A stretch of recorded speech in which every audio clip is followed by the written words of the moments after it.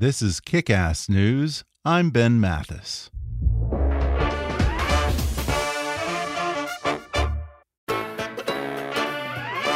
Hi, I'm Ben Mathis. Welcome to Kick-Ass News. Folks, let me ask you this. How far back can you trace your family tree? Have you ever tried? For most people, their family tree only reaches back a few generations before it starts to peter off for lack of accurate verifiable records like census data, death and birth certificates, and marriage licenses. And oftentimes we go our whole lives simply accepting what may be an apocryphal family narrative that's been handed down, edited, and embellished in a game of telephone that stretches across generations. But in recent years, technology has caught up with genealogy, making records more easily available on a massive scale through websites like Ancestry.com and offering affordable and accurate DNA testing through companies such as 23andMe. But that's just the tip of the iceberg. Even as we speak, there are 200 million people connecting to each other as part of what genealogists are calling the World Family Tree. And within 10 to 20 years, they estimate that all 7 billion people on the planet will be connected. That means soon you'll be able to go online and see relative by relative how you're related to me, or the president, or Albert Einstein, or the guy who just rear-ended you on the freeway. And my guest today has been exploring all aspects of this phenomenon ever since he attempted to set the record for the world's largest family reunion in 2014. A.J. Jacobs is well known for writing about his own life experiments, such as when he spent 12 months living his life according to every rule of the Old Testament in his New York Times bestseller, The Year of Living Biblically, or reading the entire Encyclopedia Britannica for his book The Know-It-All, One Man's Humble Quest to Become the Smartest Person in the World, or outsourcing every aspect of his life to India in The Guinea Pig Diaries, My Life as an Experiment. Now in his latest book, called It's All Relative, Adventures Up and Down the World's Family Tree, A.J. Jacobs recounts his attempt to throw the world's biggest family reunion and his efforts to connect to the billions of people he calls cousins, including everyone from Mark Wahlberg to President George H.W. Bush. Today he'll discuss how this crazy project all began with an email from a dairy farmer in Israel and quickly led him down a genealogical rabbit hole as he connected himself to everyone from Abraham Lincoln to Jeffrey Dahmer. He reveals how every person on the planet is the descendant of two people whom he calls Y-chromosomal Adam and mitochondrial Eve, and he says any person on the planet is no further than 70th cousins with anyone else. A.J. discusses the potential for this interconnectedness to change ideas about race and ethnicity, bring people together, and even solve Middle East peace at this dangerously divisive time in our history. But he also talks about some of the uncomfortable truths being revealed by modern genealogy, such as when he found out that he was married to his cousin, or the DNA test that showed 9 siblings that they were the product of the same mother, but 9 different dads. In fact, A.J. cautions that you might learn that great-grandpa Gustav, who came over seeking the American dream, was actually fleeing from an arrest warrant in the old country. He says you never know what you'll find when you start climbing the old family tree. Plus, A.J. gets the ultimate Mormon street cred, attends a get-together of the Hatfields and McCoys, and nearly loses his mind trying to throw the world's biggest family reunion. Coming up with A.J. Jacobs in just a moment.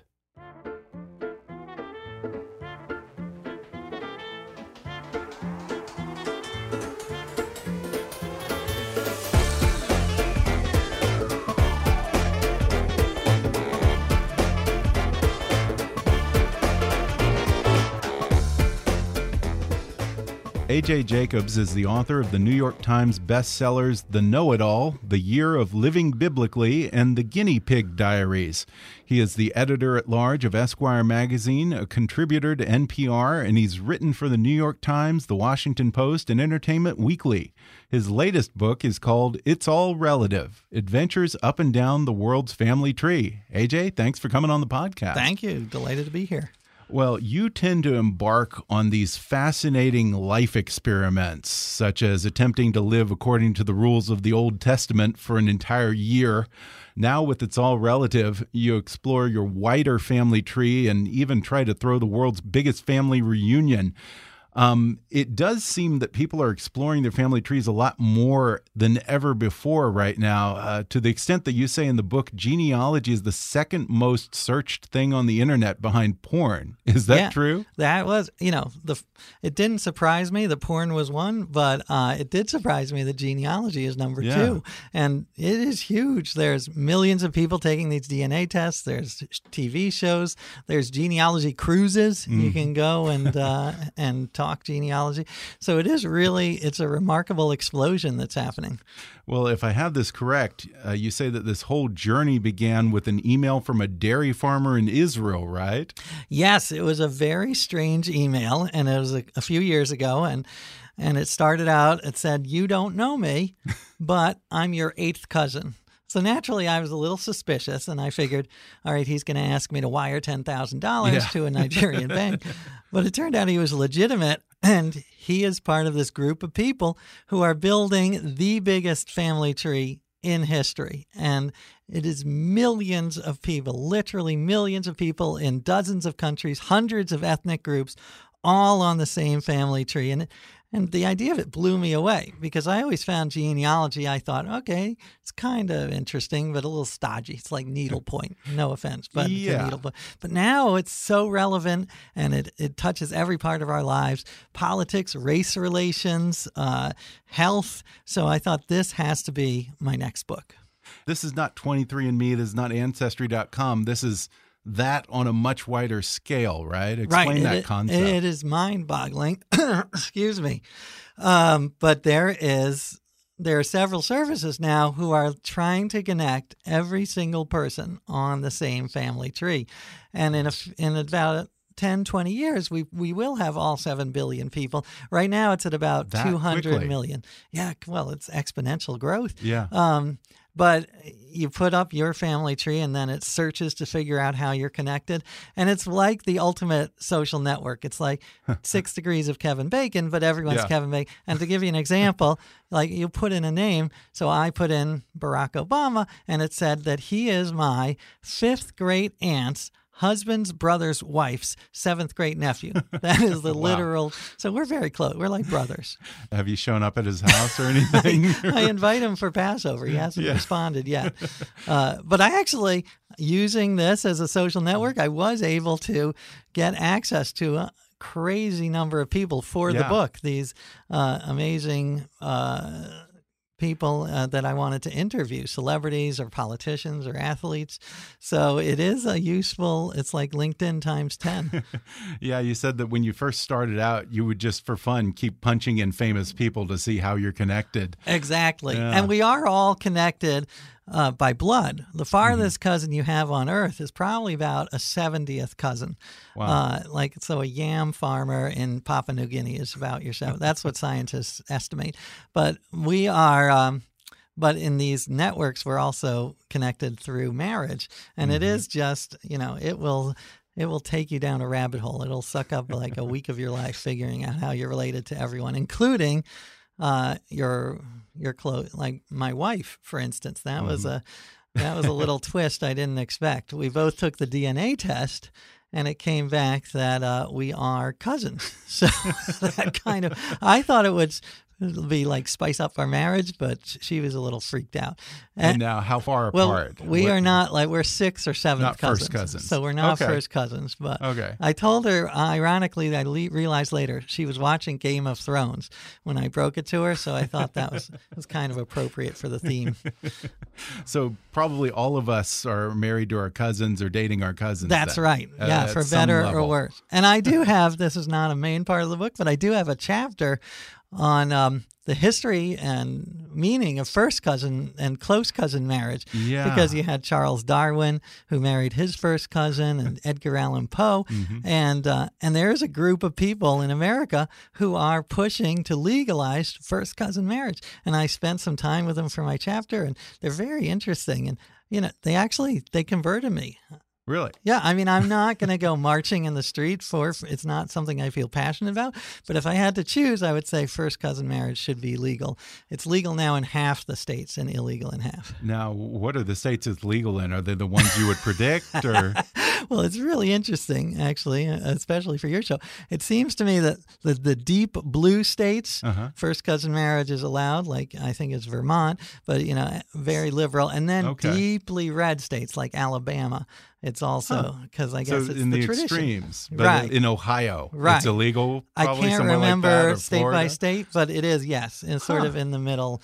They're a little more skeptical. I mean, there's the issue of birth defects and that type of thing as right. well. Well, that is the argument they make, is that the risk of having a birth defect from first cousin marriage is about the same as a 40-year-old woman having a child with birth. So their argument is, are you going to make it illegal for a 40-year-old woman? So again, it's not one of the social justice issues that I'm obsessed with. Yeah. But if I did have to choose, I'd be like, all right, let them marry if they really feel that strongly about it.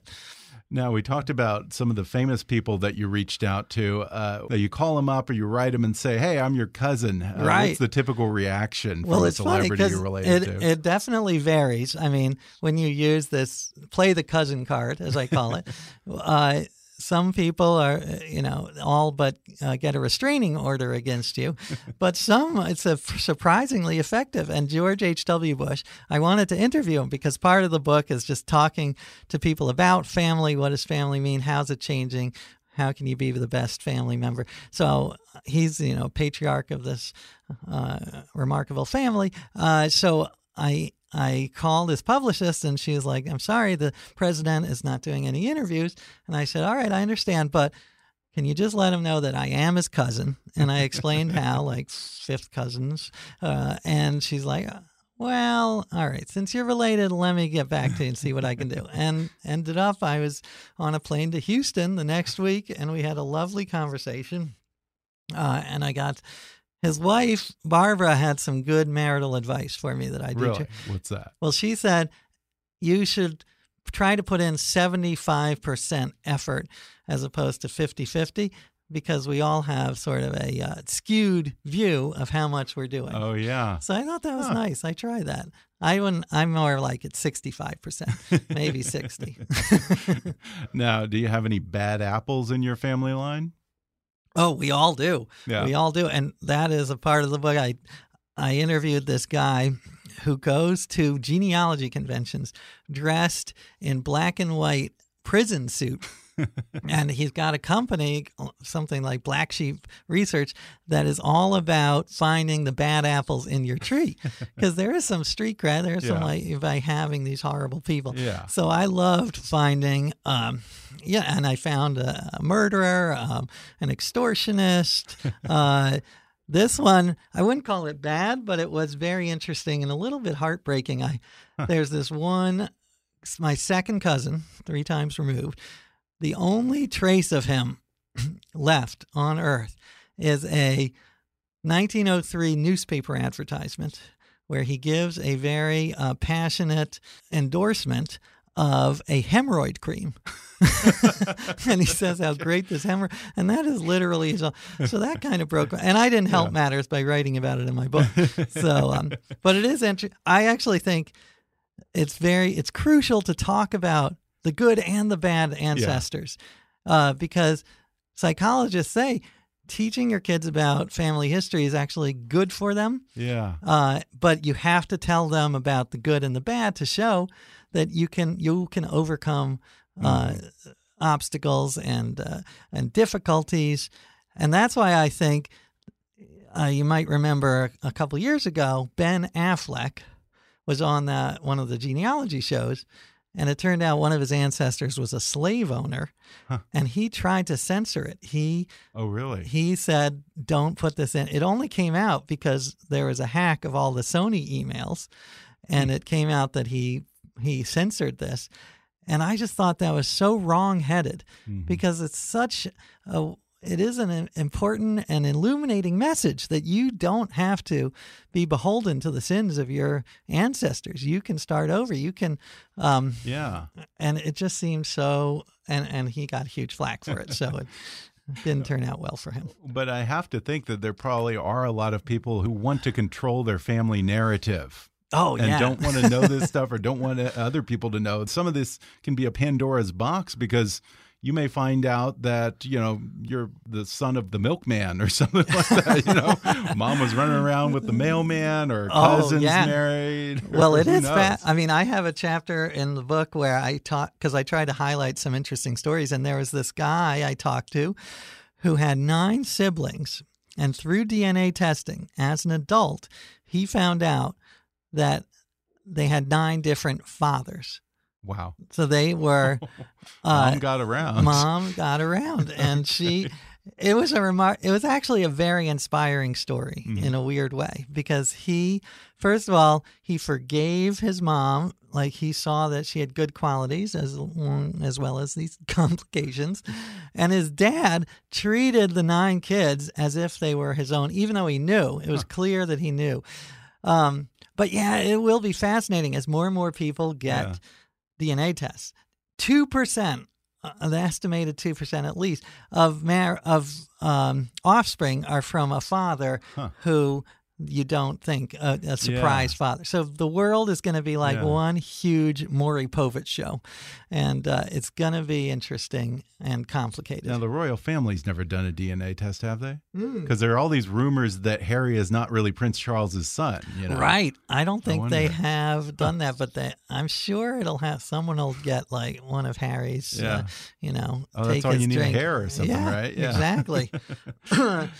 So, it's going to be a very strange world. It's got huge pros and huge cons. Yeah.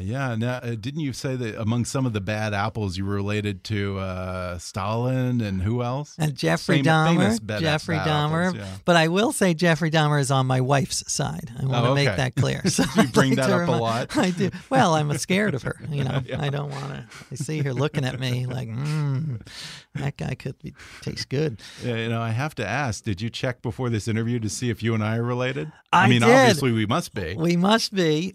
There were, on the global family tree, there are about a dozen of you, Ben Mathis. Oh, okay. So after this, down. I want to figure out which one is you and how we're related. But I'm sure we're probably 6th or 7th cousins. Oh, wow. Yeah, I'm fascinated because I actually did 23andMe, I guess, a few months ago.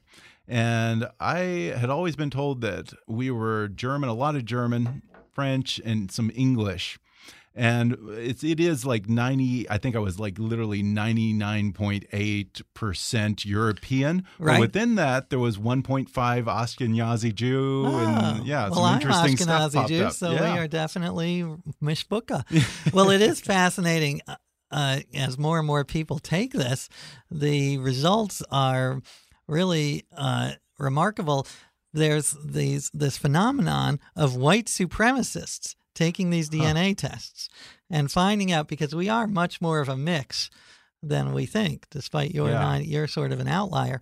And these white supremacists finding out they're part Jewish or part African American and freaking out. So some of them are in denial and say, "Oh, these tests are rigged by the liberals." Some actually have a change of heart. And so I am hopeful that in the end, it'll be a good thing when we see how much of a mutt we all are. And we're not just mutts in terms of ethnic. We are not even 100% Homo sapien. We're a mix of species, because most of us have about 3% Neanderthal. Yeah. So, and then there's other hominid species like Denisovans. So we share a huge amount of DNA with most animals, right? I mean, I'm trying to remember the exact percentages, but it's not that big of a difference. No, I have a whole chapter in the book of every animal on Earth is a cousin of ours. And actually Charles Darwin said it in his book. He was right there at the beginning. Every animal is a millionth cousin. So they are say hi to your cousin tapeworm and cousin mouse. And so, speaking of Darwin, who would have been the original Adam and Eve, so to speak? Right, that was really interesting, because it does turn out there is an Adam and Eve. I wrote a whole book about the Bible, so I don't believe in the literal truth of Adam and Eve. But scientists talk about Y chromosomal Adam and mitochondrial Eve, so not quite as catchy. But they were It's estimated to be about 200,000 years ago. And they weren't the first humans. There were thousands of humans at the same time running it sort of wannabe Adam and Eve. But these are the two whose DNA is in every single person on Earth. In you, in me, in Miley Cyrus, in Manafort, the guy at Chipotle's. Like every single person has their DNA just because that happened to be the strain that came down. So that is one of the things I try to think about, that when someone cuts me off on the highway and I get all annoyed, I just try to remember, you know what? We probably share a 20th grandfather or a 10th grandfather, and what would he want us to do? And, he'd want us to hug it out, be nicer to each other. So because I think I was born more of a Larry David than a Tom Hanks. Like I get annoyed at people. And this is one very useful tool to try to become less misanthropic. We're going to take a quick break, and then I'll be back with more with A.J. Jacobs when we come back in just a moment.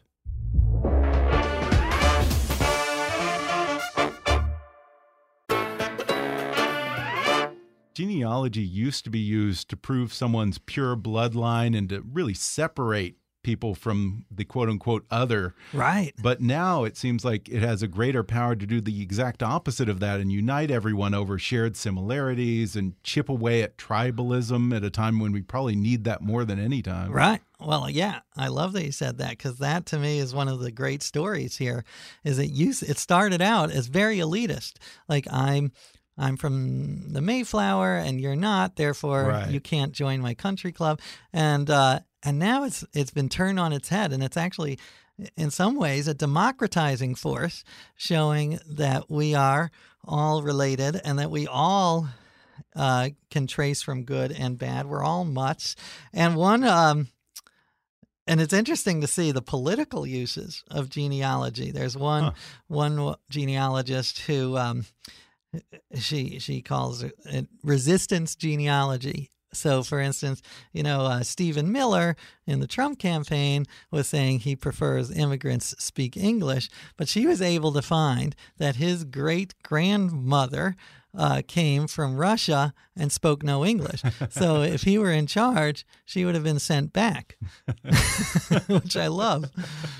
I wonder, maybe 23andMe or Genie or something like that should offer free DNA tests to white nationalists, Ku Klux Klan members, and all that. I love that there ought idea. To be someone who would do that, I would think. Yeah, it'll be fascinating. And as part of this, you got this crazy idea to have the world's largest family reunion. You were going to set a Guinness Book World Record for that.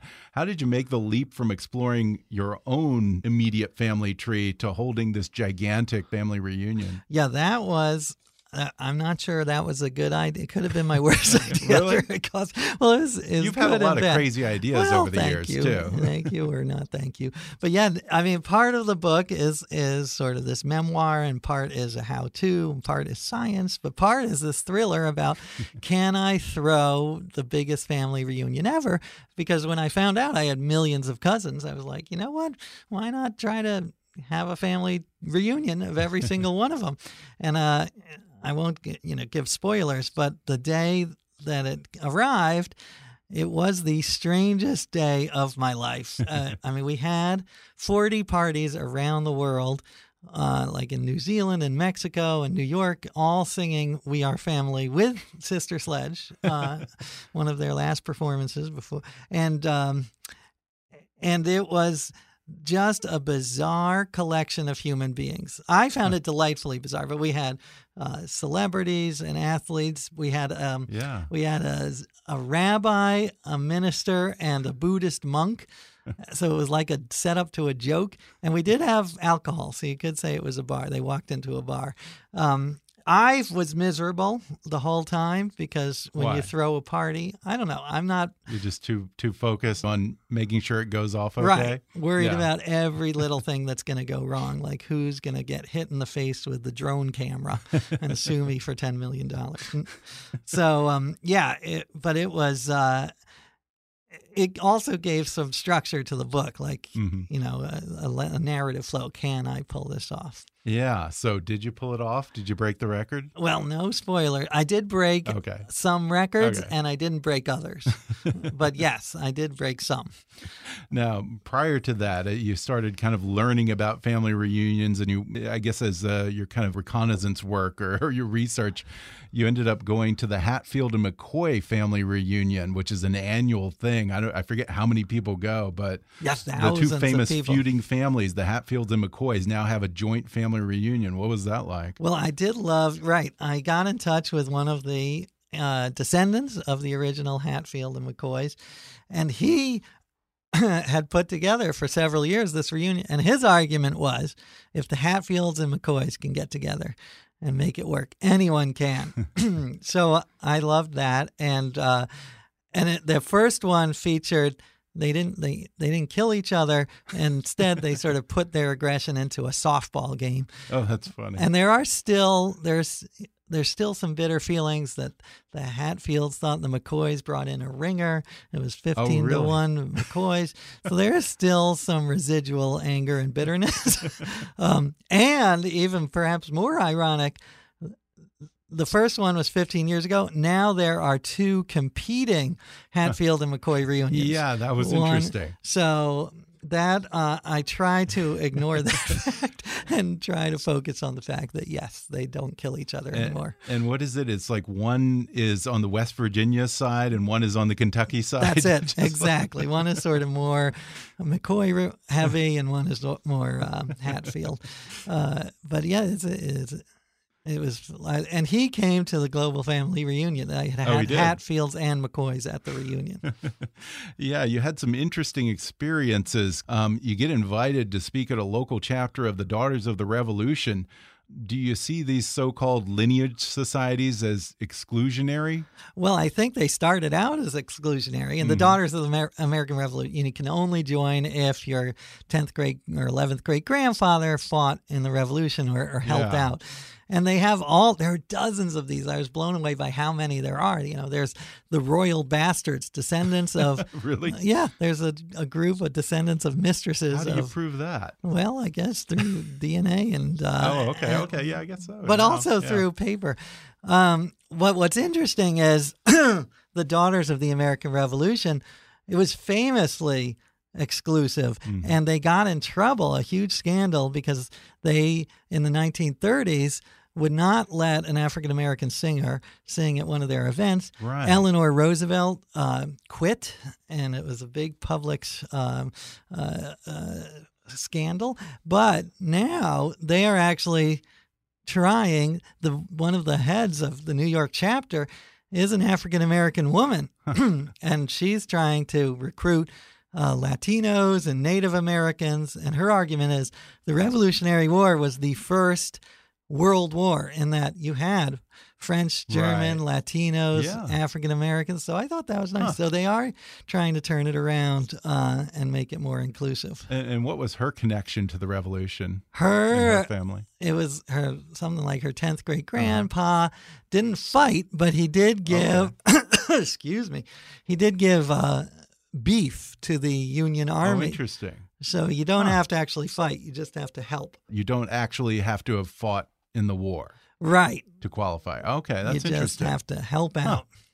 Yeah, and while you were exploring these different groups, you talked to a group that thinks that family is a bad thing, at least in the traditional sense. They advocate for what they call a logical or horizontal family versus, I guess, what we would call the biological family or the vertical family, right? Right.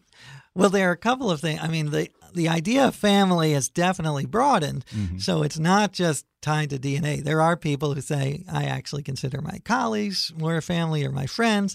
And I'm fine with that. There are people who are really radical who say we should abolish family altogether. Like this has been for many decades.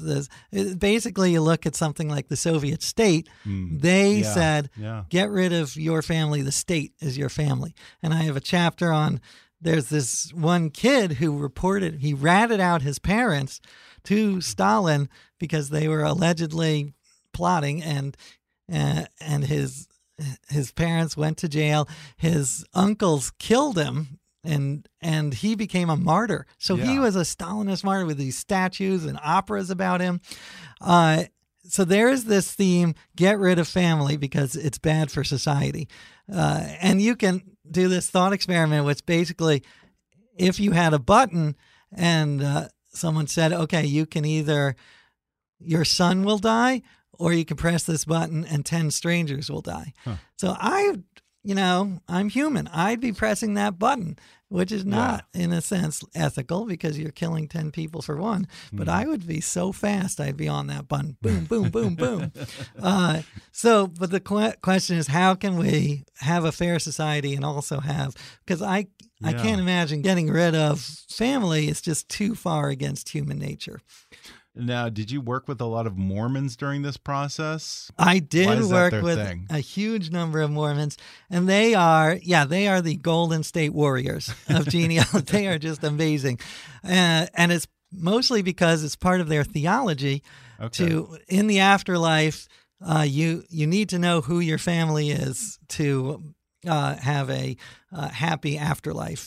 That's the totally oversimplified version. So sorry, LDS Church, for that.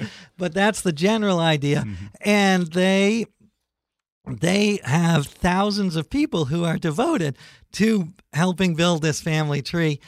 They add more data every year to their family history library than is contained in the Library of Congress. So every year they add more data. In 1 year. In 1 year.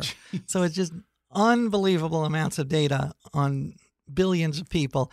And what I love about them is that they were very open with it. Mm-hmm. They could have been secretive and just had it, but you can go on and you can access either in person at the library or online. You can access their data. So I became, even though I disagree strongly with some of their stances, like gay marriage, they were very helpful with my cause. Huh. They actually allowed me to sing with the Mormon Tabernacle Choir. Really? They told me not to sing too loudly, but they let me in. And I spoke to the largest group of people I will ever speak to, 8,000 people. Wow. Many of them Mormons. I was the warm-up act for Donny Osmond. So highlight of my career. Yeah, that gives you some serious Mormon street cred right there. Now, Mormon street cred, by the way, could be the most oxymoronic phrase, I think. Maybe. When you're exploring the global genealogy and connecting everyone, are there health implications to this as well? Well, yeah. I mean, I think it's going to be very interesting when everyone has their genome. And there's good scenarios and bad scenarios. Mm-hmm. In the good scenario, you get information on things that you have a higher chance of getting. So, you have the gene that you have a higher chance of getting a certain cancer, so it'll change your behavior. And we're just starting to see that a little, but it'll become more and more as the science gets better. On the dystopian scenario is sort of, we turn into that movie Gattaca. Did you ever see that movie? Yeah. So the idea is everyone knows your genome, and so they're not going to hire someone who has the possibility of becoming a drug addict because they have this certain gene. There was a few years ago a report about the monogamy gene, that there are certain people who are more likely. Now, the science is not all there on that, so I'm very skeptical. But imagine if it is true, and in like 20 years, you have your Google contact lenses. You go to a bar, it does facial recognition. You see someone, oh, he's cute, but he doesn't have the monogamy gene. See you later. So it's going to be interesting, and it's hard to know whether it'll be good for the world or bad. Yeah, privacy is just one of the issues that get brought up, and the global family tree is even controversial among actual genealogists. What is their issue with it? Right. Well, there is some people, some very traditional genealogists think there are two problems. One, the privacy you mentioned, and two, the accuracy. they say that it's like Wikipedia. Anyone can change. So, you're going to get Iggy Pop gave birth to Paul Revere. It's just going to be chaos. That has actually not turned out to be the case. It's been much more accurate than anyone would have anticipated. There's still huge problems with it, but there are people, they call them forest rangers, who go on and try to verify. And I do think it'll get better with DNA testing. But that is a problem, the accuracy. So not everyone is on board. But it is going that way. It is going towards, so whether or not they want it, that it's happening. And talking about the privacy angle of it, it brings up, I guess, an interesting moral question, because you're not just dealing with your privacy or your immediate family, your parents' privacy, your living relatives' privacy. People are posting photos of ancestors 100 years ago and disclosing personal information about deceased relatives. It sort of begs the question, do our ancestors want their stories to be told? Right. And how do they want it to be told? Exactly. Because you may uncover all kinds of stuff. Right. And that is a fascinating that I talk about in the book. Do they want their story? Because there's, I talked about my ancestor who had hemorrhoids. Does he want that out there? There are more serious cases. A friend of mine found out that her ancestors were collaborators with the Nazis. They were Jewish, but they collaborated. And so that's out there. And it's very hard to know. I think overall, I am pro-information and that the world will be better the more information we have. Not always, but for instance, I do think it's better that we know that Thomas Jefferson definitely had kids with Sally Hemings because I do think that shows how intertwined we are and that this idea of racial purity is a myth and that we're all mutts. So I think overall, even though it tarnished his legacy, it's the truth and it's better for the world. Mm-hmm. But it's a tough one. It's a tough one, I'm sure. And think also about our future. What are we going to want out there? Because, That's true. I am quite convinced that our Google browser history is going to be accessible to our I know. Oh, God, exactly. I'm thinking of just releasing mine right now and being like, get it over here with. It is. I'm sorry. Because, there's embarrassing stuff. There's nothing like, how to mutilate kids. So I feel I could survive. Yeah. But it is going to be interesting. Yeah. There will be no privacy in the future. And how are we going to deal with that? Wow. I wonder, is there a particular person in your lineage who you feel a particular kinship with, or you can see the connection, the thread? Not counting the hemorrhoids guy. Yeah. My grandfather, my mother's father, was a remarkable man, larger than life, and I loved researching him. And I found out a lot of him through the FBI. So we can thank I got through the Freedom of Information Act, I got his FBI file, and it was 400 pages. Wow. Because he was very close with Martin Luther King Jr. He was one of MLK's lawyers. Hoover was all over him. Not a big fan.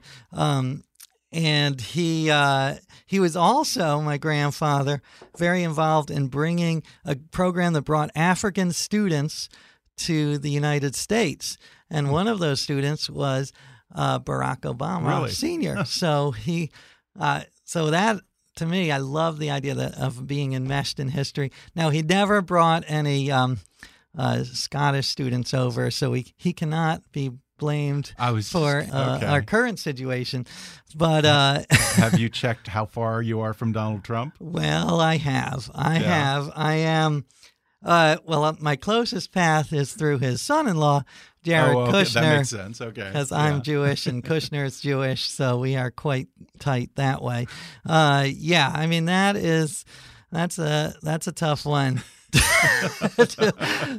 but hopefully, I did also do an article about how everyone in the Senate is related. Oh, interesting. And of course, as I said, I don't expect peace to break out when people realize they're all family, but scientists do say it's a nudge in the right direction. They call it the family bias. It's actually a cognitive bias where you treat your family more kindly than you do strangers. Yeah, it makes sense. And I think in here you said that you were trying to help that along because you were working on creating, I think, a smartphone app where I could be sitting here with you and look at my smartphone and figure out how far apart we are. Right. That's it. That was the dream. Cool. And it's coming. Is it? I don't, my friend who was developing it couldn't get it together in time for my big event. So I don't know if it's going to be him or someone else. Okay. But I do anticipate in the cool. future, you'll run into someone and be like, hey, my fourth cousin. Yeah. Hey, my seventh cousin. And it will be interesting for, as I say, the dating scene, Oh, yeah. Weirdly, Yeah. Iceland, I talk about this in my book because there are certain populations that are more endogamous, which is a polite way of saying they're inbreeders. And Iceland is one of the most inbred of all populations. And it's been a little problem. So they have an app, a dating app, where you go out for a date with someone and you can check to see how closely you are related. And they have, I think the catchphrase is something like, bump phones before you bump private parts. Well, when you decide to do all these crazy things, like spend a year living according to the Old Testament, the world's biggest family reunion, do your poor wife and kids ever get sick of these crazy experiments and being human guinea pigs alongside you? They do have a mixed emotions. So, for instance, my wife, I lived by the Bible for a year, so I followed the 10 Commandments, but also I had a huge beard, and I, didn't wear clothes made of mixed fiber. I tried to stone adulterers. I used very small stones like pebbles. So in some ways, she liked it because I do think I tried to become a better person and gossip less and just be less self-centered. Yeah. But other parts she hated because in the Hebrew scripture, the Old Testament, it says you cannot touch a woman during her time a month. And if you take Leviticus really literally, you cannot sit on a seat where a menstruating woman has sat because then it's impure. So she found that offensive and sat in every seat in our apartment. And I had to stand. I basically stood for the entire year, which later I found out when I did a book about health, standing is actually better for your health. Yeah, that's true. So there you go. She did me a favor. Well, once more, the book is called It's All Relative, Adventures Up and Down the World's Family Tree. A.J. Jacobs, thanks for talking with me. Thank you, cousin. Thank you, cousin.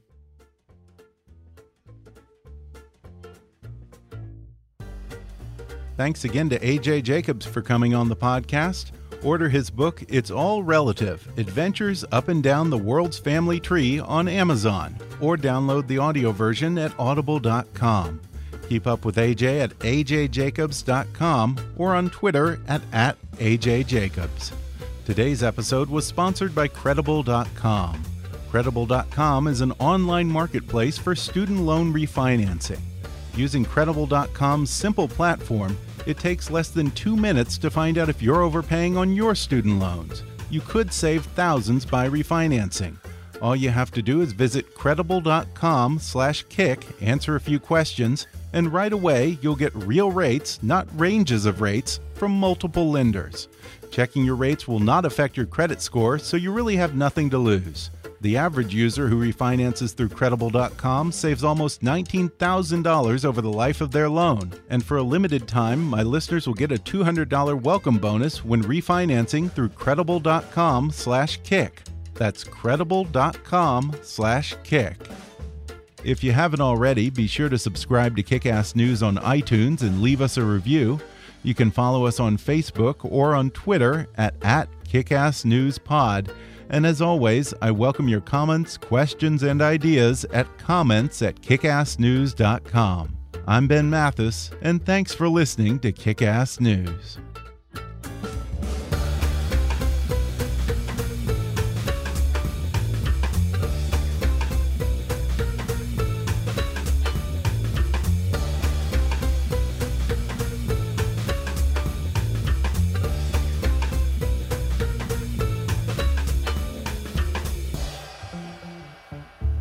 Kick-Ass News is a trademark of Mathis Entertainment, Inc.